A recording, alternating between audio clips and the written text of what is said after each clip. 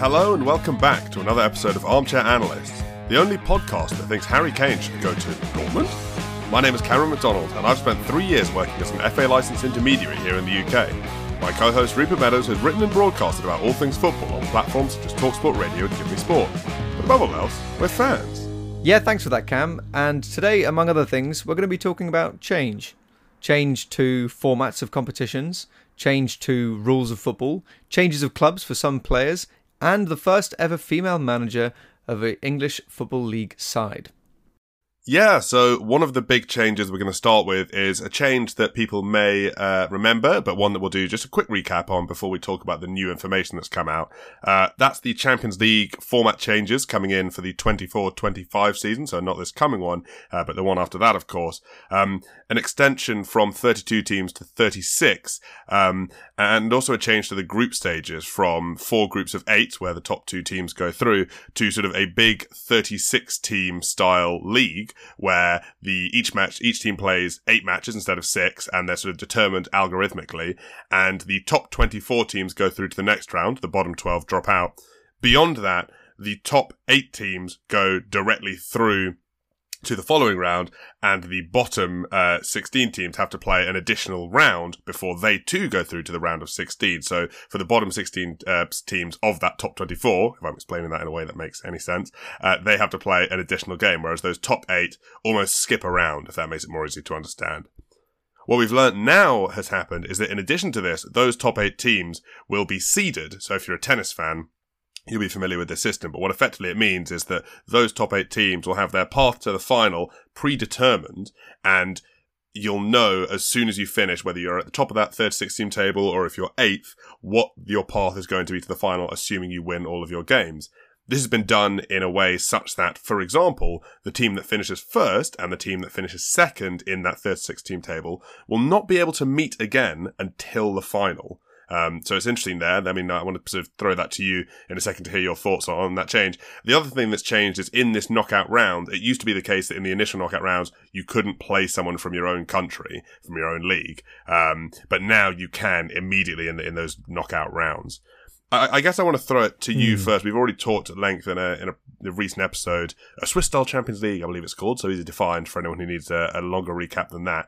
But your thoughts on this seeding idea of, you know, depending on where you finish in the group stages, it's sort of, you know, your route to the final, and it could potentially lead to, if you do really well, it could sort of weight how well you do and make the group stages even more important. What do you think? Is it a good thing overall, a bad thing, more or less the same? My instinct is that I think it's a bad thing because I like the randomness of competitions. On the other hand, and I don't like why I think it's being done, which is that I'm sure big clubs will have just pushed UEFA and been like, well, if we can't do our, if we can't do our Super League, then you're going to have to make things a little bit better for us. And I think that's evident in what has been said about it. I think it was Alexander Cheferin who said, like, there's a quote of his where he says, like, the dream to participate will remain for all clubs. So I think it's quite clear that, he's trying to basically make it work for big clubs. More than anyone. I don't mind it in the sense that we'll probably always have quite good finals. But then I like the random cup runs of teams like AC Milan. So I'm a little bit torn. I think broadly the point I would make is that I don't really feel like the Champions League needs fixing. I like it.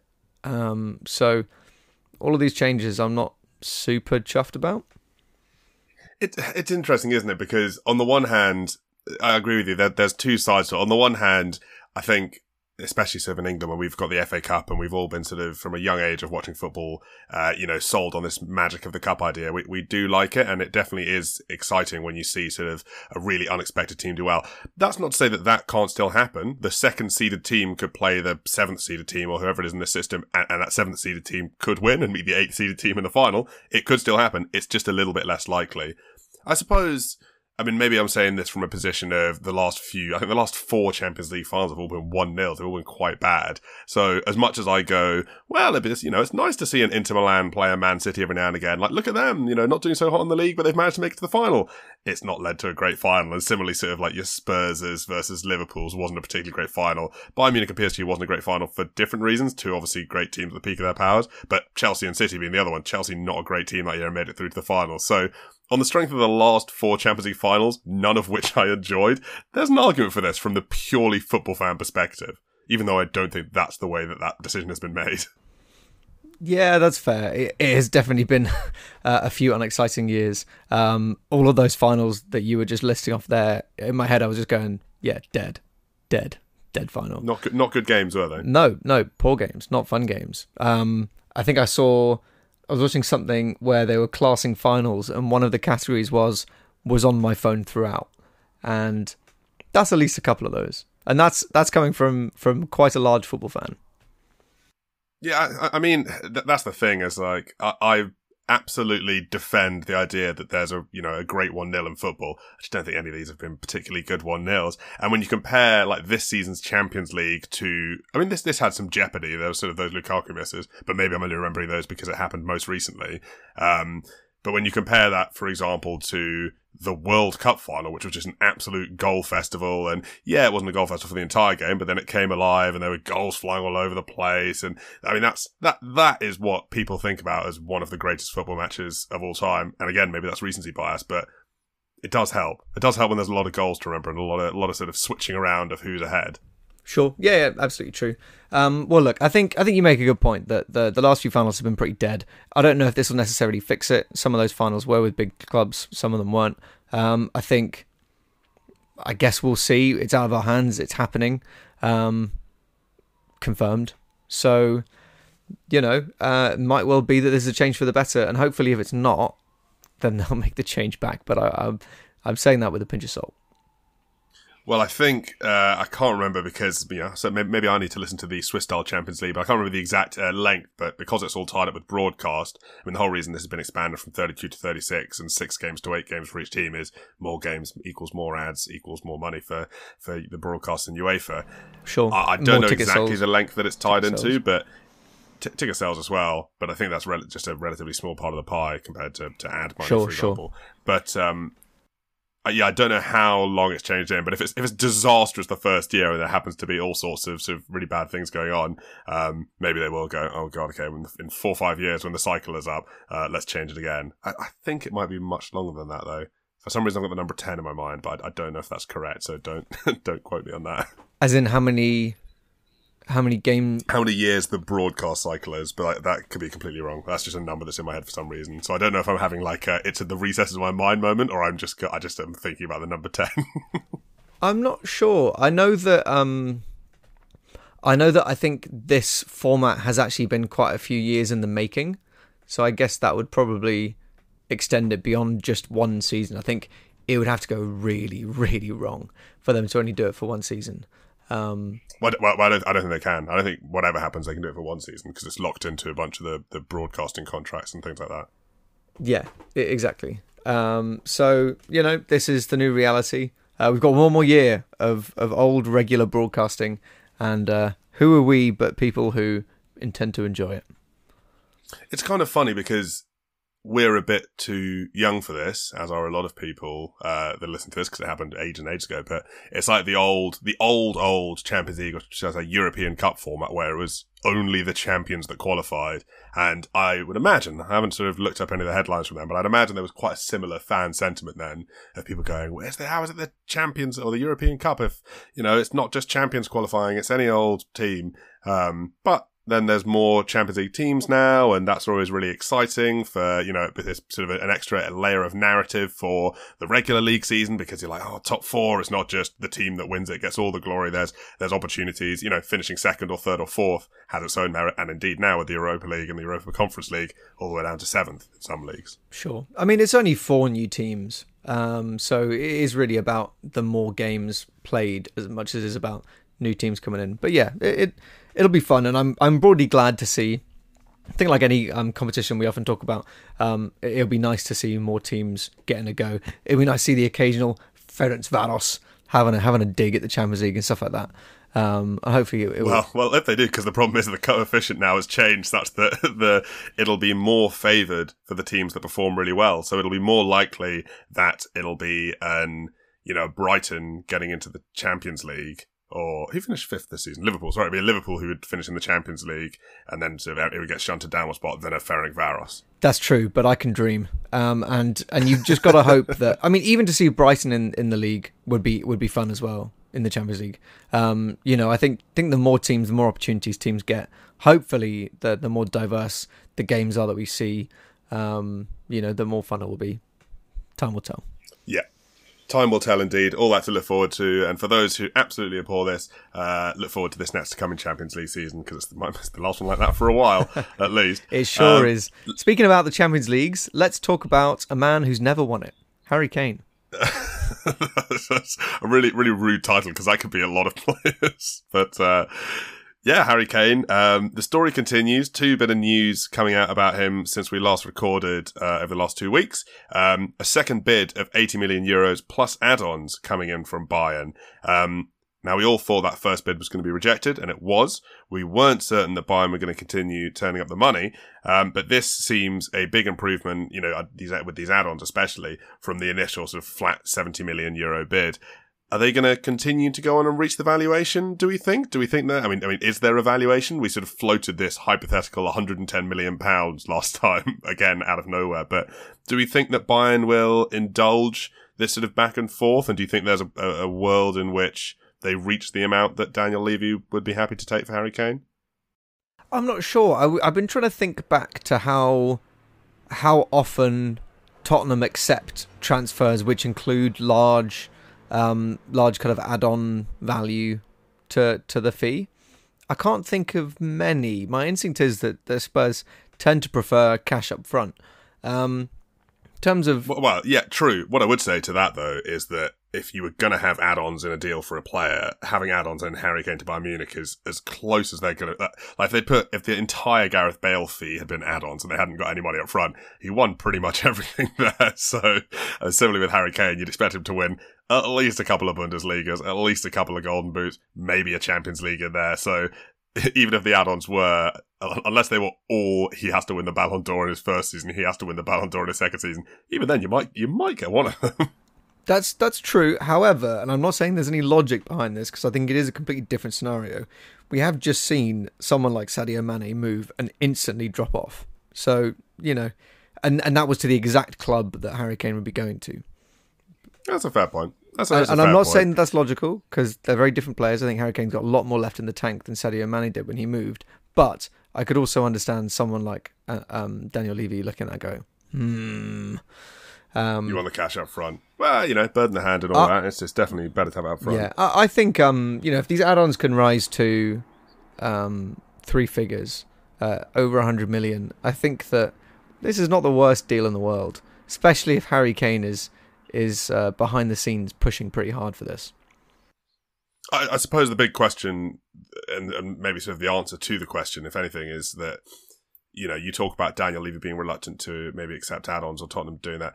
The thing is, if Harry Kane leaves, you are immediately in a position where you need to buy a replacement striker, and the market is very rarely fair on the price of strikers, especially when they know you've just got a big figure. So if Harry Kane goes for 100 million in total, with some of that being add-ons, all of a sudden, if they want to buy, name out of the hat, Randall Kolo Muani, they're going to be getting charged 15 million extra. And so Daniel Levy might want that money up front so that he can buy a replacement.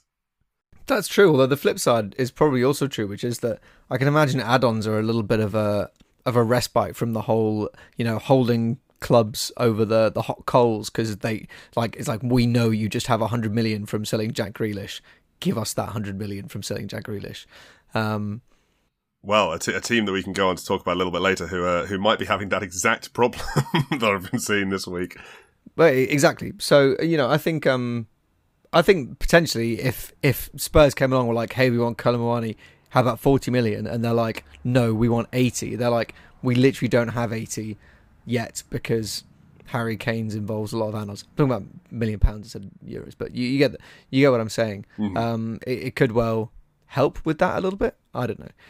So that in that sense, maybe you would save a little bit of money on any transfers going on after that. Who's to say? Yeah, it's a fair point, and it's a fair point. Well, it's not even necessarily the most surprising news about Harry Kane this week, obviously, because the first bid came, and it is surprising that their money is increasing and it's still a saga.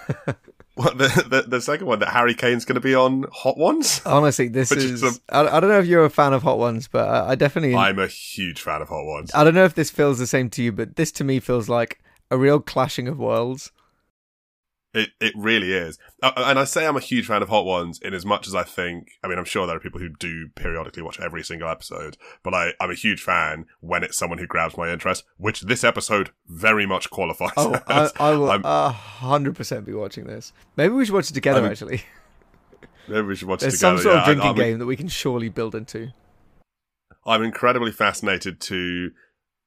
Because, I mean, firstly, the first thing that's going through my head is that Harry Kane is either going to be pathetically bad with spice or, like, low-key really good, and it's going to be something that really surprises people, and he's like, oh, yeah, like, I eat spicy food at home all the time. It's actually, like, I used to... People are going to be like, what? I would just find it so funny if he was, like, the next DJ Khaled. Just, like, gave up after 2 wings.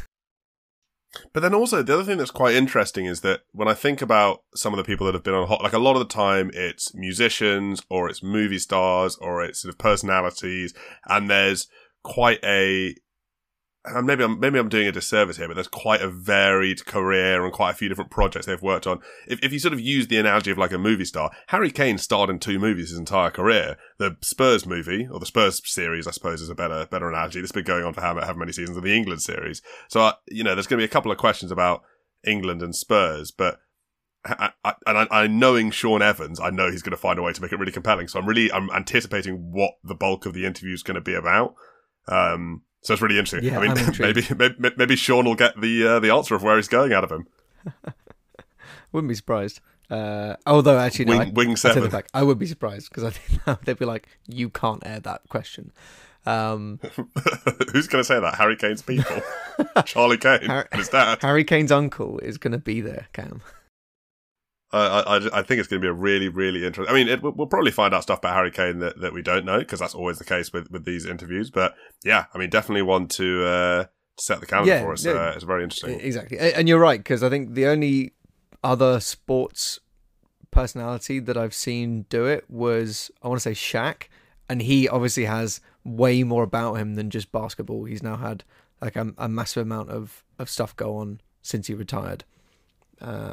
Is this sort of, and I hadn't really made this connection until just now, but is this the Bizarro World equivalent of Cristiano Ronaldo doing that interview with Piers Morgan? Do you think that anyone at the club has given Harry Kane like permission to do this? Because normally, because the reason you very rarely see athlete interviews in this sort of format, I mean, there's been some like Bernardo Silva went on Chicken Shop Date and stuff like that, but that's not. That's a very sort of... Well, no, that was a proper... That was a build up to the Manchester derby. They had 2 Man U players and 2 Man City players. It was, but also with the best one in the world, and I like Chicken Shop Day. It's not so much like an investigative profiling. It's kind of Amelia de Moldenberg being like, look how awkward we both are. That's true. What I would say is, if anyone listening hasn't watched Bernardo Silva be interviewed on Chicken Shop Dates, please go watch that. It's hilarious. He somehow manages to out awkward the most awkward interviewer there is. It's brilliant. Yeah. Funny that, isn't it? How 2 very critical parts of the media cycle now it all have to do with eating chicken. Makes you think. I mean, you're a vegan, so you'd be out of luck on the media circuit. No, well, Hot Ones is fine. Ricky Gervais did vegan Hot Ones, didn't I think loads of people have done veggie or vegan ones. They just get cauliflower ones or something. I'd be fine. Even, well, actually, to be fair, I think I'd be a little bit more out of luck when it came to the chicken shops of London. I tend to find those are slim pickings. I'll just have the chips, please, kind of occasions. But not that I'm in danger of, or you perhaps are in danger of being on Hot Ones or Chicken Shop Dates anytime soon. But who knows? Well, you're certainly in less danger than me. If everyone listening to this episode shares it with their closest 2 million friends, Yeah, maybe. Then maybe we'll get something out of this. Well, that's Harry Kane and Hot Ones. Really excited for that personally, both the continuation of this transfer saga and also him scranning some incredibly spicy chicken wings. It's going to be good. And getting asked some incredibly spicy questions. Let's talk about one of the next big changes. This happened during last week, I think it was, and that is the news that Arsene Wenger, in his new capacity as sort of the head of football development over at FIFA, is testing another new rule. It's been talked about for a while. It's this new offside rule where instead of it being sort of if your toe's offside, then your entire body is offside. It's the other way around. It's if your toe's onside, then your whole body is offside. So I'm sure loads of people have seen the graphics, but for those who haven't, it's just a flipping over of the offside rule that massively favours the attacker and means that even if you're way beyond someone, as long as there's we'll still have VAR lines, but this time it'll go, he's got a toenail onside because he dragged the foot. What do you think? What are your really top line views of this rule? Good? Bad? More or less the same? I think it's good. Interesting. Why? I think it will lead to more goals, and I like goals. And I think that it will be less infuriating to watch because hopefully it'll be easier to be clearer on why things are offside and why things aren't. The only thing to mention is that I think it'll probably create a lot of chaos because, you're dropping changes on players, some of which are like over the age of 30 and have been playing their whole lives, especially a lot of like top class defenders, been playing their whole lives operating around one principle, and to change that is going to be jarring. Oh, I think it's going to lead some absolute calamities. Probably that'll all be really hilarious until they happen to your specific team. But I think, I think it'll be interesting. I mean, you say players who are 30 there, even like a fresh off the academy 18-year-old player has been playing most of the time since they were like 6. So that's 12 years of learning a certain thing. But at least that, I think you'll be able to adjust a lot better than someone who's had like 15 years professional career at the top. Probably. And you will have people's minds who wander during games, and there's sort of something else going on. I mean, one thing I find interesting is you talking there about how it'll lead to more goals, which I think is definitely the common sort of assumption of something like this, because it gives the attacker the margin for error. It means that attackers can take advantage a lot better of things like a high line. But the other argument to that is that maybe we just won't see high lines that often, and we won't see offside. Like, people will just start defending in a low block much more often because they're like, it's way more risky to come out because they have so much leeway now that it completely negates the sort of the benefits of coming out to step into midfield and to come out and collect the ball and carry ball forward. So it could do the inverse. People could react sort of and treat the new changes by being really, really defensive. I think there'll be a little bit of that. I think there'll be a little bit of, elastic snapping back into shape at some point. And probably broadly, it won't lead to any drastic changes in amounts of goals scored. Although, as you said there, I think it will lead to a couple of funny moments where we'll just like people will be talking on Match of the Day or something like looks like Ben Godfrey forgot the new rules, I don't know, I've not picked him out for any reason, but I'm sure there will be times where people may be made to look a little silly. I'm sure. I mean, when it comes to, for example, a smaller team playing Man City, they already defend pretty deep as it is. And Man City probably will still play high as it is. So if it leads to more counterattacks and more upsets, I'm all for that. Because it will stretch teams a little bit more. It also comes in tandem. I think it came in the same week, or maybe the week after the news, that loads of the top leagues, certainly the Premier League, and I think the Italian League as well, are not renewing, or they're not paying for that semi-automatic offside system that we saw at the World Cup, where it's sort of like, it's almost like a speed camera, and it sort of does it really quickly, and there's a role of an official as well, hence semi-automatic, but apparently it costs like 3 million a season, so a couple of the top leagues have been like, we cannot afford, and it's like, you can afford, guys, and it does make the game better. Well, I think as soon as some leagues take it up, basically there's no risk to I think waiting one season, because it's not going to have a drastic impact. The price might go down once it's been rolled out in a few leagues, and also they'll get to watch what it's like and how much value it adds for a season in some of the top leagues. I guess it's just a strange one that there might be. I mean, I suppose it's the same for, different cups and different leagues when they don't have VAR. But yeah, it just seemed like such a no-brainer. And then, of course, the powers that be in football have gone, but it is a brainer. I'm the one who has a no-brainer. It is funny, isn't it? Sometimes, when you watch like an international competition and they've got all these crazy new technologies, and then you go back to watching your domestic football and you're like, oh, this is just worse. I mean, what I will say is that it feels nice that we're trending in a general direction of change. I think football fans, often myself included, can be quite traditionalist and be a bit like, oh, this is the beautiful game, how dare you come in here and hammer it up. But I think that VAR has had its ups and its downs, mostly in the Premier League, but I think that's because of reasons other than the concept. I think the concept is perfectly fine. It's the execution that's been really, really poor. And the semi-automatic offside rule looked really good in the World Cup.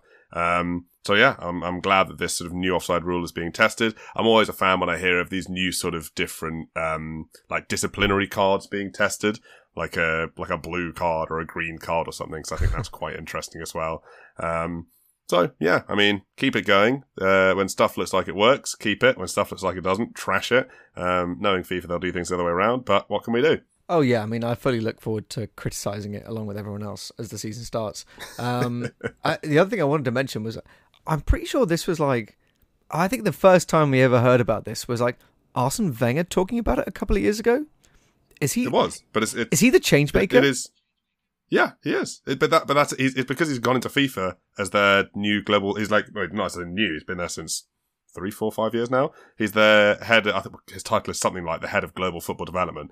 So a lot of these are his brainchilds because he basically has this vision for how the game continues to evolve, and he comes up with these kooky ideas and they test them and either run with them or not. So yeah, it's something he said years and years ago, and now he's trying to implement it. The gift that keeps on giving, Arsene Wenger, still in our hearts and in our minds.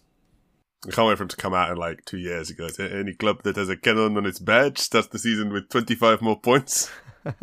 I can't wait for him to be Crystal Palace manager in 5 years' time. They're the only team that would bully him into doing it. Let's go to a little bit they're still just trivia. Trying to find dirt on him. They're still trying to. Let's go to a bit of. They're trying to find out more from his ex-wife. Useless trivia. I was doing a little bit of not even research, just sort of looking around at some interesting old football history. And I was reading, not for the first time, the all-time English football top flight table. So that's from the seasons all the way back in 1888-89 to the 2022-23 season just gone. Now, what many may know, because the fans of this club will happily tell you, is that the team that have accrued the most points over all of the English top flight football that's ever been played is Liverpool, their first place. But they are not the team, curiously enough, that has scored the most goals. That happens to be their deathly rivals Everton, who sit in third place in the all-time points table, below Arsenal, who are in second, and above Manchester United in fourth, but have actually scored 7,195 goals across all of these seasons. However, what makes this even more interesting is that Liverpool are not that far behind, having scored themselves 7,190. It's a safe bet to assume that Liverpool will score more than 5 goals more than Everton that season, and will then become not only the top points holders, but also the top goal scorers. Wow, and that'll be a fun moment for them, I'm sure, taking it off Everton. Yeah, well, exactly. It's just 5 more goals, so who knows when in the season that'll happen, but at that point it'll happen. It's interesting to note that Arsenal, who are in second place, are a fair bit behind Everton and by proxy Liverpool, with 70 points behind Everton and 65 points behind Liverpool. So probably won't happen for them anytime soon, but if Liverpool continue their decline and Arsenal continue their ascent... What do you mean goals? 60 goals and 65 goals. So Everton are on 7,195 goals. Yeah. No, 5 behind them are Liverpool on 7,190. 60 behind them are Arsenal. 65 behind them on 7,125 are Arsenal. Got it. And then there's a big drop off to Aston Villa, who are on 6,807. And United are actually 5th despite being fourth. So, yeah, an interesting sort of couple of stats there. Actually, crazy now I look at it. You know, the fifth team is for goals scored. It's Man City. So wow. For all those that say they have no history, they've scored a lot of goals. Either that or they've just been absolutely blistering it for the last 10 years. Actually, now that I look at this is on myfootballfacts.db or .UAE. What's the Abu Dhabi web address? AD? You full on bowel some propaganda. This is citizens.com. Check back in 1 month and Chelsea will be top. Ooh. What have you got for me this week? I've got a stat that I came across, and it's also about goals scored that blew my mind, and I'm excited to tell you about it. I want to hear your reaction in person. It's around one of the greats, one of the GOAT strikers to ever do it, Hugo Sanchez, who in his Real Madrid days in the 1989-1990 season, he scored 38 league goals in La Liga. Might sound impressive, might not sound like anything particularly special. What if I told you, Cam, that every single one of those 38 goals was a first touch finish? Good Lord, that's insane. 38 goals in the season, all one touches. I mean, you know what they would say in this day, in the modern climate, in the social media era. one trick. No, they'd say tap in merchant. But they weren't. He was banging them. Good Lord. Well, that's even more impressive. He was first time hitting them. He wasn't even sort of like getting a couple of touches, and he wasn't just tapping them at the back. But I mean, tapping them at the back post is how Haaland scored a lot of his goals this season, and they were still great goals. They all count. Take a look at the highlights. They are not all tap-ins. Yeah, crazy. I love the idea that he maybe realised like a few months in that he'd only scored one touch goals, or someone told him, and he was like, "Can I keep doing this and still win like the Golden Boot?" That's really funny. That's really quite interesting. Well, let's go next surely into a stat that will never be beaten or replicated. Surely not. Let's go next into another big change. Hannah Dingley is a name that some may be familiar and some may not be, but she is an historic name indeed, because this week she has become the first and only woman ever, not only woman, first woman ever, probably not only woman ever, but you know what football can be like, but she's the first ever woman and only woman currently in charge of a professional men's team in English football, when she took over from Duncan Ferguson at Forest Green Rovers. A really interesting and sort of historic thing. She's the interim manager for the time being, but she's, very well qualified for the job. She's been with their academy for about 4 years, and it's a really interesting conversation starter that has sort of asked the question as to why there aren't more female coaches in men's football. I mean, we've certainly seen with, most notably someone like Emma Hayes, that there are really, really competent, women tacticians who understand the men's game at the top level, and maybe this will be. Well, no, I mean, in as much as the argument has often been, the women's game and the men's game are different, ergo, if you're a women's coach, it's not transferable. I don't think anyone actually believes that.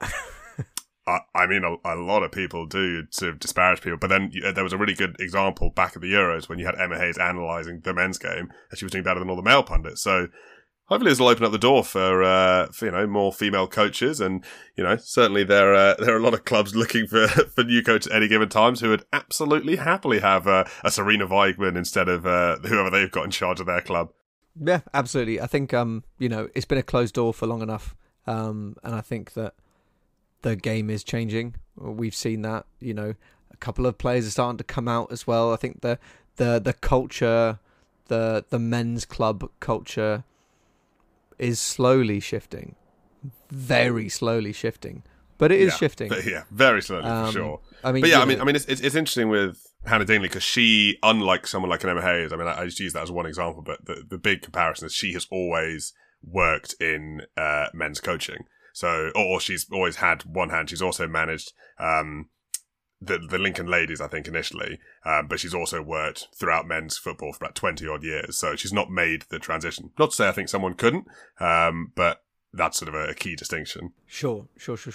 Well, there is one other that was touted in the article that I read, which was Lydia Bedford, who I think in June was announced as the manager of Brentford's under-18s, and she started, I think, as Leicester women's manager, and she's not yet, a full flight, top flight manager of a men's side, but that again is a rung of the ladder, and that again was change that happened, this summer.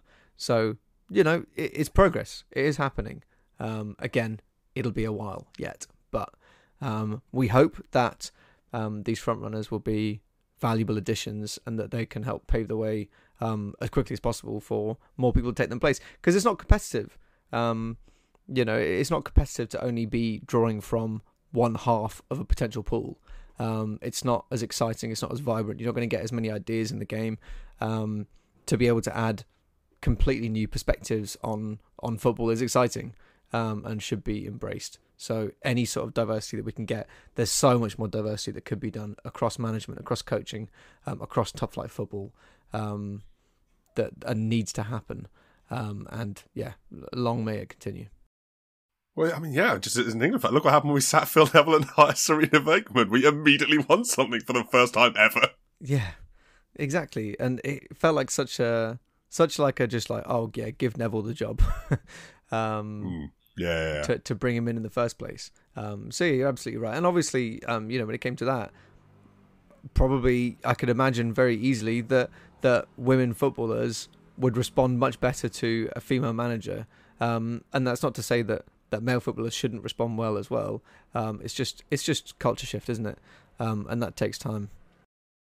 Yeah, no, you're all right. Well, interesting one to watch, and see if it encourages more and more teams to open up that side of it to applications. It'd be interesting to see if she does really, really well, how quickly that changes the conversation. She starts absolutely stonking with Forest Green Rovers. How many people are like,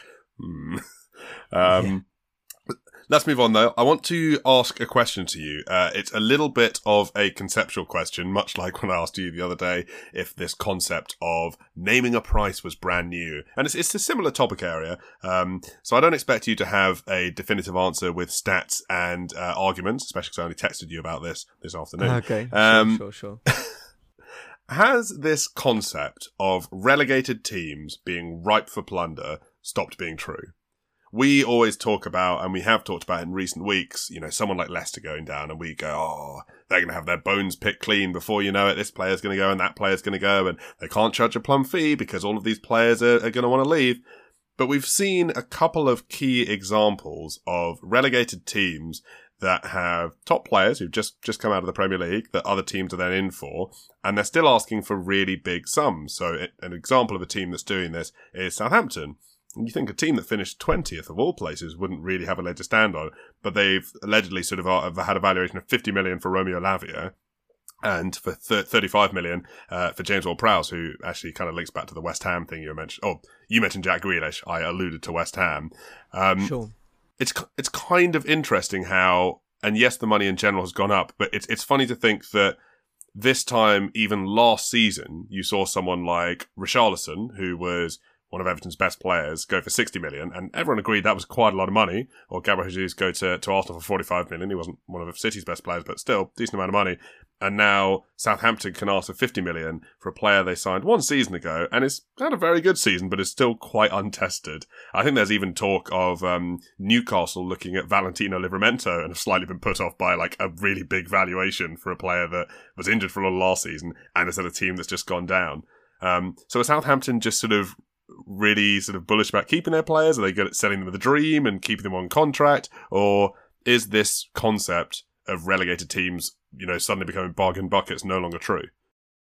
I think it's hard to draw lines in the sand about, is this no longer the case? Because I think relegated teams are completely different every year. And I think that this year especially, there are a lot of good players in those sides. But if you look at, the last couple of years, what was it the year before last? Burnley, Watford and Norwich? Not many of those players were crying out to be picked up by top teams. The year before that, Fulham, West Brom, and Sheffield. Again, not a lot of joy sparked in terms of excitement from those sides. This year we've got Leicester, which feels like almost an unprecedented like level of ability to try and like yoink players.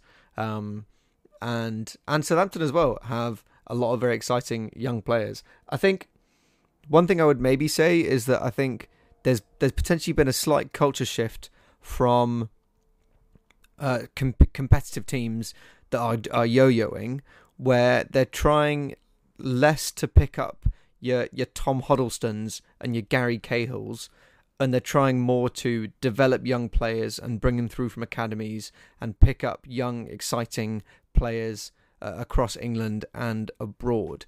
They're broadening their scouting networks. So I think that there is potentially a bit of a shift in the last couple of years, definitely in the last year or two, where I feel like the sides that are lower down all have a couple of quite exciting young, potentially English players that all look quite enticing for those top clubs and even for those middle clubs. So I think that's maybe what I would say it is different. And then when it comes to people getting relegated and bones getting picked, it really depends on what the contract situations are. And I think probably clubs have seen enough other clubs be screwed over by not having good things in contracts. I can't remember off the top of my head. You might remember there was a situation a couple of years ago where a bunch of players just walked out of a club because they all had clauses in their contracts that basically said that if we get relegated, we can leave for pennies. I can't remember. Fulham, maybe? I can't remember if it was Fulham or if it was someone like Bournemouth when they last went down, or maybe even if it was like QPR before that. I don't remember off the top of my head. I remember there's always a couple, but actually, it's a good point you make, because you sort of mentioned how because of the clubs that went down, they have a better class of player, which I do agree with. And actually, funnily enough, you mentioned Southampton buying young players. It's a complete tangent, but did you know that Southampton's director of football used to be the academy director at Man City, and that's why they keep buying loads of young Man City players? Is that so? I did not know that. Yeah. So anyway, tangent. I think it's true, that the teams are maybe a little bit better than the ones that tend to go down in terms of quality. What is also true is it might be the case, and I haven't got all these contracts in front of me, but if you are a player who signs for a Norwich or a Watford or the teams that you normally are like, they come up and you go, they might go back down, or especially if they have just come up, there's probably quite likely to be a relegation clause in there, whereas it's entirely likely that a player who signed for Southampton or for Leicester is like, I'm not even considering that, and they've not put it in the contract because they're maybe not considering either, and why would you offer to do it? So if you were signing for Leicester at the start of last season, would you expect to see a relegation clause in there? Would you be surprised? I don't think it's a uniform thing by any account. With Leicester, probably not, but they probably do have, as in would clubs be looking to have contracts that said that they couldn't move or that they could move, or just anything related to relegation? They'll have had some stuff. Again, I'm not really sure. Where did Southampton finish season before last? Maybe Southampton, but Leicester, because it's very common. I think the relegation thing is just normally built into contracts regardless. But then would they have them like a City first team player contract? I think you probably wouldn't have them. Probably it'd be like, and that's probably why the number for someone like James Maddison is like 40 million, and he's got a year left on his contract, which feels like that's why it's interesting. Like that's about right. I was so I imagine that they don't have specific relegation clauses in contracts. I think that's quite expensive. Sorry, you mean taking into account he has 1 year left? Yeah, exactly. That's what, if Leicester had stayed up, that's what you'd have expected him to go for. But Leicester have gone down and it's still around the same amount. So perhaps there is no clause in terms of, whether they go down, they'll be allowed to leave for this much. I wonder if that then also means about the wages. I hadn't really thought about that, but it'll be interesting to see if that happens, because if you're a championship team and you're paying Premier League wages across the board, you're gonna be in trouble pretty quickly. Well, you just would. It's a gamble, isn't it? You would expect to try and go up next season, and hope that if you keep paying your players the same amount, and keep behaving like a Premier League club, then you can get to become a Premier League club again quicker. Yeah, maybe in the short term. But then again, maybe they do have that. Otherwise, they would be selling off these players at cheap prices. I don't know. It's a really interesting thing that I was looking at it this year and I was like, this isn't happening the way that we normally think it happens. Because Spurs went straight in at Leicester. They had like a double swoop. I think it was like a double swoop from Maddison and Barnes for £25 million. And Leicester were like, what? And that used to be the kind of thing you would do. You would go to a relegated club and you would go, well, you're going to be having to pay all these wages, or you've got a relegation clause that reduces their wages, but they're going to try and force them to move out as a result of that. Give me your players. Give them to us now. Yeah. And that didn't see, they've sort of rebuffed that, and then Spurs have come back with 40 million just for Maddison. Yeah. Interesting. It's a changing landscape. I agree with you there. But I don't know if there's necessarily any sort of rhyme or rhythm in the chaos yet.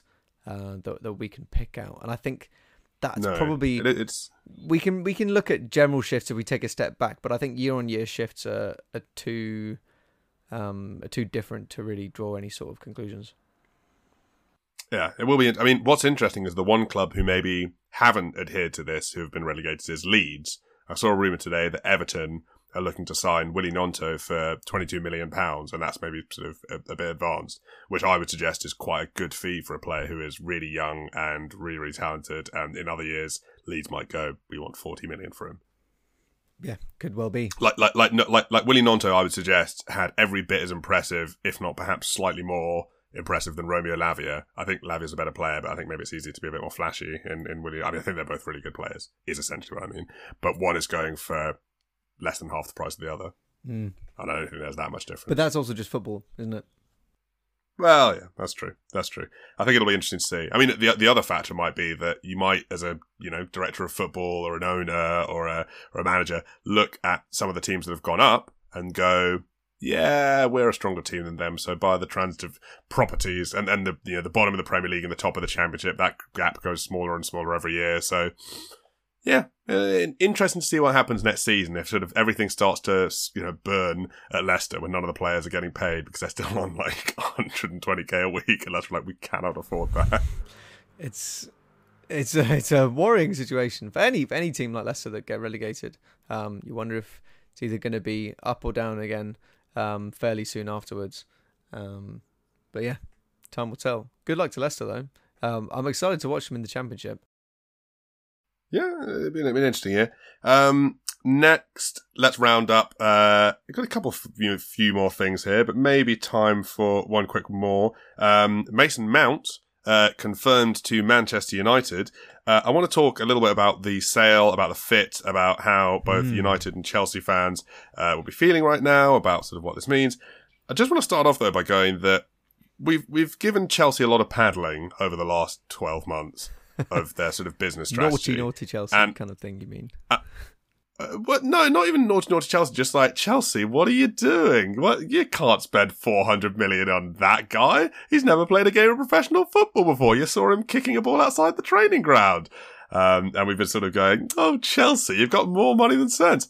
What I will say, got to give Chelsea their plaudits for generating 130 or 125 million from the sale of two players in Havertz and Mount that underperformed more weeks than they performed last season, and played pretty key parts in Chelsea finishing 12th.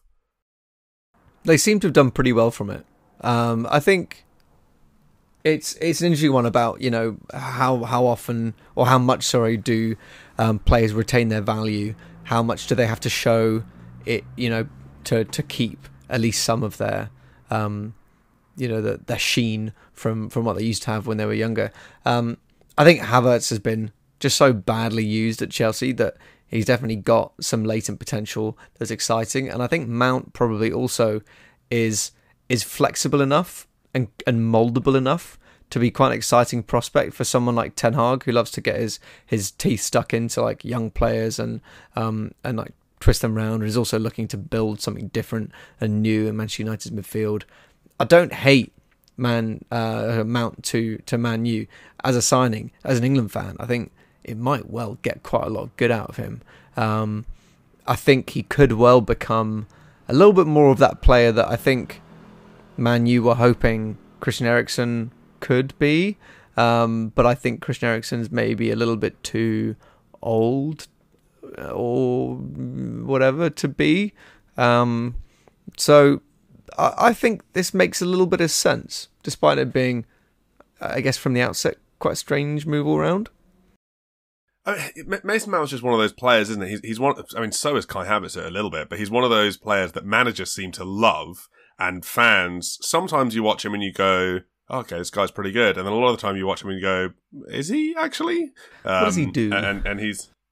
Yeah, and he's sort of he's very inconsistent. He doesn't sort of post amazing numbers on, you know, open play assists or goal scoring. He shifts around to a lot of different positions, so he's been used as sort of like an 8, as a 10, as a winger. No one's 100% sure what his best position is. But then you could make the case that that is just a symptom of being at Chelsea for the last few years. And again, you could say the same for Havertz, that it's not been the most conducive environment for sort of a young developing footballer to play his best football. And it'll be interesting to see. I mean, I would make the case that's also been true of a lot of players at Manchester United, so perhaps for Mason Mount this wasn't the best move, but maybe it was, and it'll be interesting to see what he looks like next season, whether it is the fact that he is just a really inconsistent player and it's just he flips a coin when he wakes up, and if it's heads he plays a blinder, if it's tails he has a shocker, or if there is a bit of consistency in there, and if Erik ten Hag can get that out of him.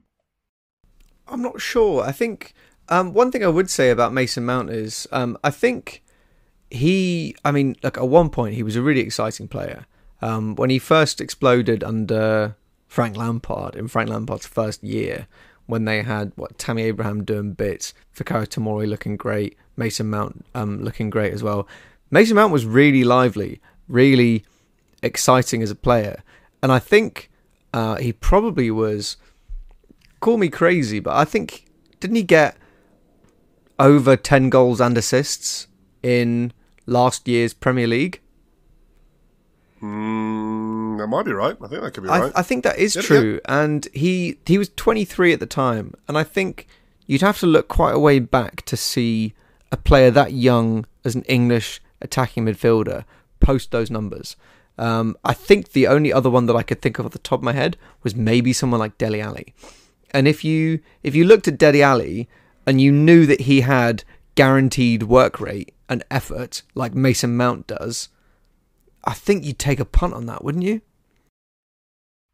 I think you definitely would take a punt on him, but the fact that he's been really inconsistent suggests that, because Dele Alli was always a really talented player, but I think he maybe fell out of love with the game or something like that. But he sort of had a sort of tapering off, and Mason Mount had 11 goals last season, but he had 3 this season. So it's a big drop off. He's gone from sort of impressive numbers to really quite woeful. But Chelsea had a terrible season. The whole team had a terrible season. The whole culture shifted. You know, they had 4 managers. It was terrible. It's a good question. Yeah, it's the sort of the eternal football just question. Just 1 year ago, no one really knows to answer. Like over 10 goals and over 10 assists. Yeah, no, it's a fair point. It's definitely why people like him. It's why he sort of gets games for England, and it's why he's gone for a £60 million fee. It just seems strange that, like with both of these players, Chelsea have been very willing to sell, and it's always like if someone's willing to sell you something really, I guess they've sort of had a bit of a back and forth with Manchester United, but yeah, it seems he's gone there quite quickly for a player who's been there since how old? 6, 7. I don't know. Maybe it'll be a good signing. Yeah. I don't really know. No, you're right. I'm interested to see. You're right, but I think also, you know, Chelsea are selling anything that they can. You know, and if they can sell someone like Mason Mount, who is potentially underperforming, and they can't guarantee that they'll be able to create an environment where players like Mason Mount can thrive, then when someone comes along with an offer that you think is good value for money, it's probably good sense to take it. Yeah, that's fair. What do you think about the fact that he's picked up the number 7 for United? Well, I've heard that Garnacho's brother isn't very happy with him about it. Apparently, Garnacho. Honestly, I'll nail my flag to this mast. I reckon Garnacho is one of those players who is really talented, but he just seems to have like really.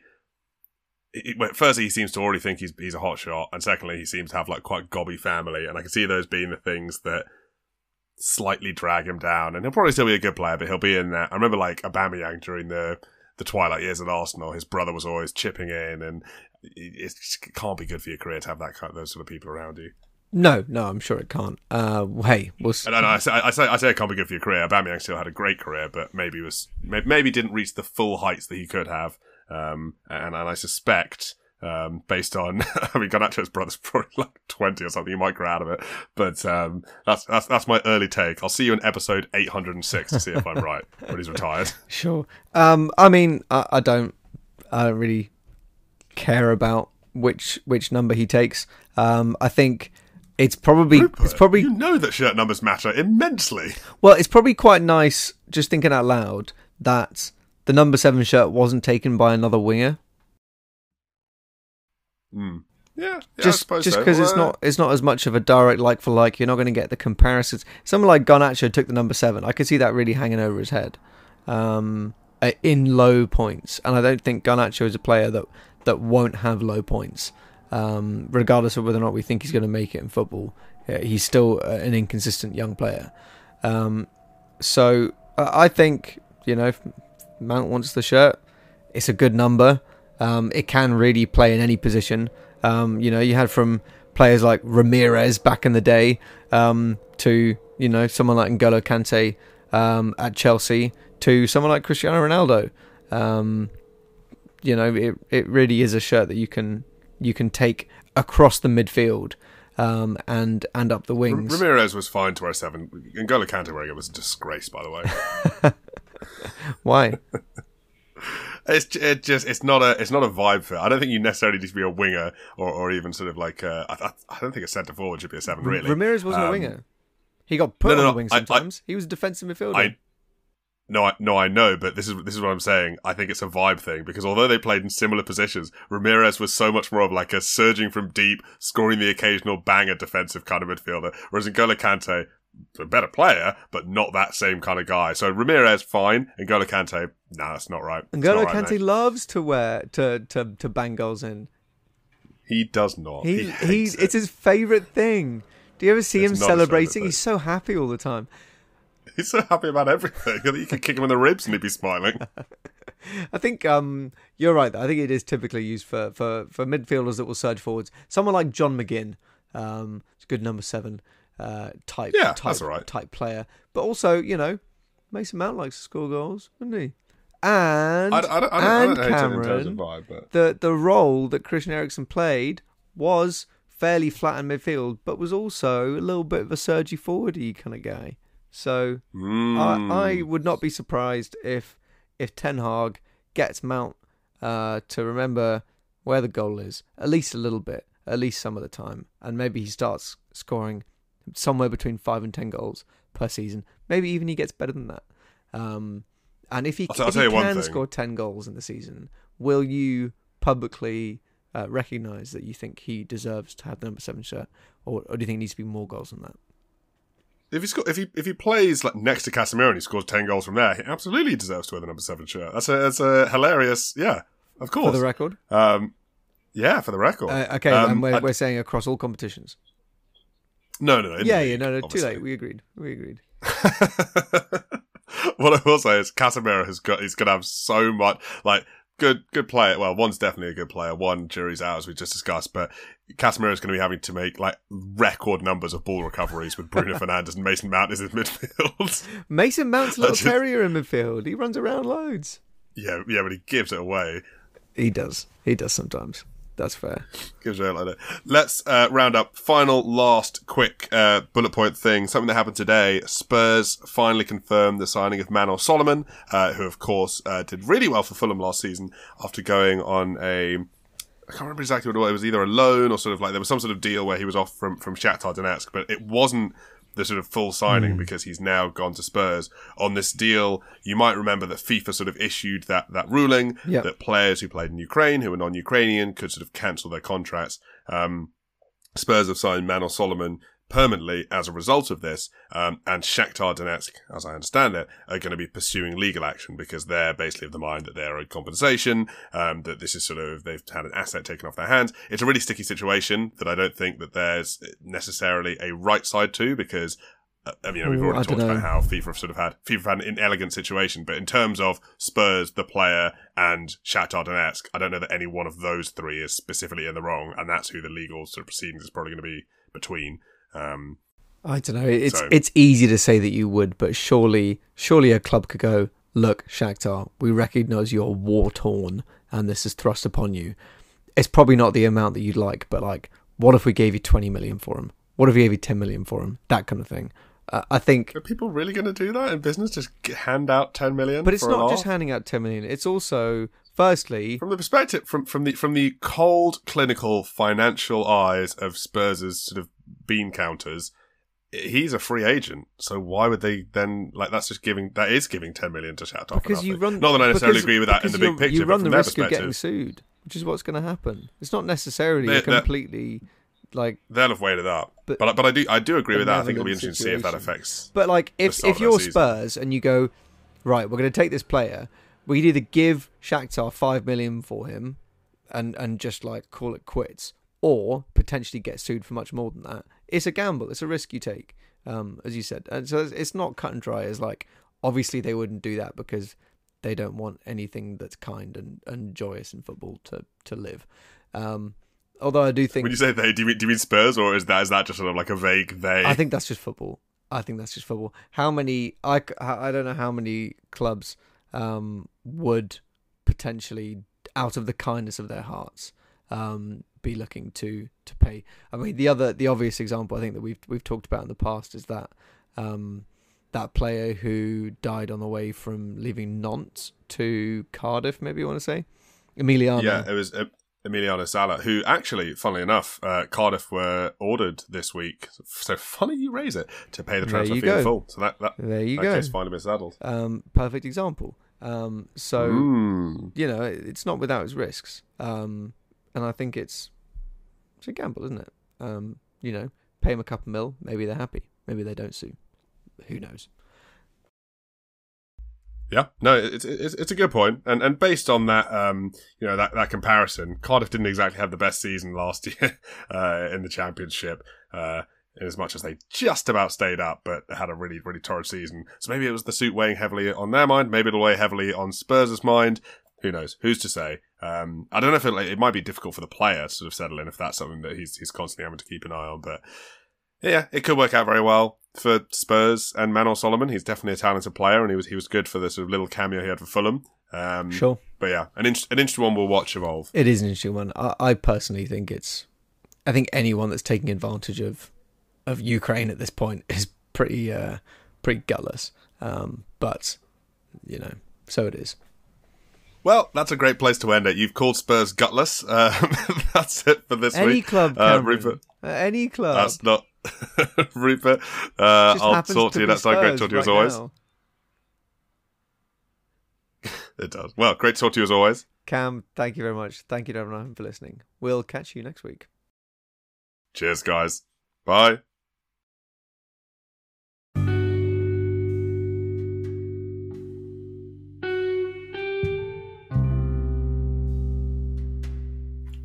Armchair Analyst was recorded remotely by Cameron McDonald and Rupert Meadows. The album artwork was provided by our good friend Amshel.